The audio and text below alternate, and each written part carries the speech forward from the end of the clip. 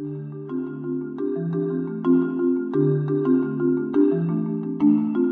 to Human Rights Today. My name is Stephen Hammond, and I'm reading from my book, Steps in the Rights Direction, 365 Human Rights Celebrations and Tragedies that Inspired Canada and the World, which can be found on my website, stephenhammond.ca.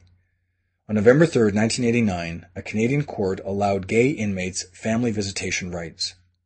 Timothy Vasey, an inmate at the Warkworth Institution in Ontario, wanted his partner, Leslie Bowe, to participate in the facility's private family visitation program.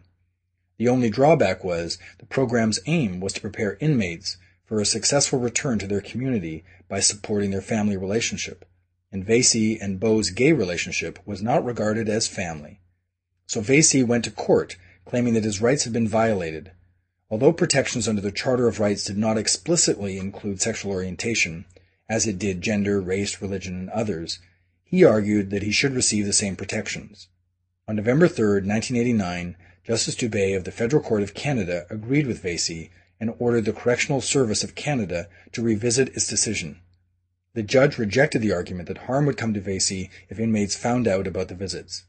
Less than 7 months later, the Federal Court of Appeal concurred. That was November 3, 1989. If you'd like to hear a human rights story each day, be sure to click on the subscribe button, and I'll tell you another story tomorrow. If you'd like a link on your website of these podcasts, send an email to stephen@stephenhammond.ca, and we'll make sure you get the necessary instructions. For more information on human rights, go to my website, stephenhammond.ca.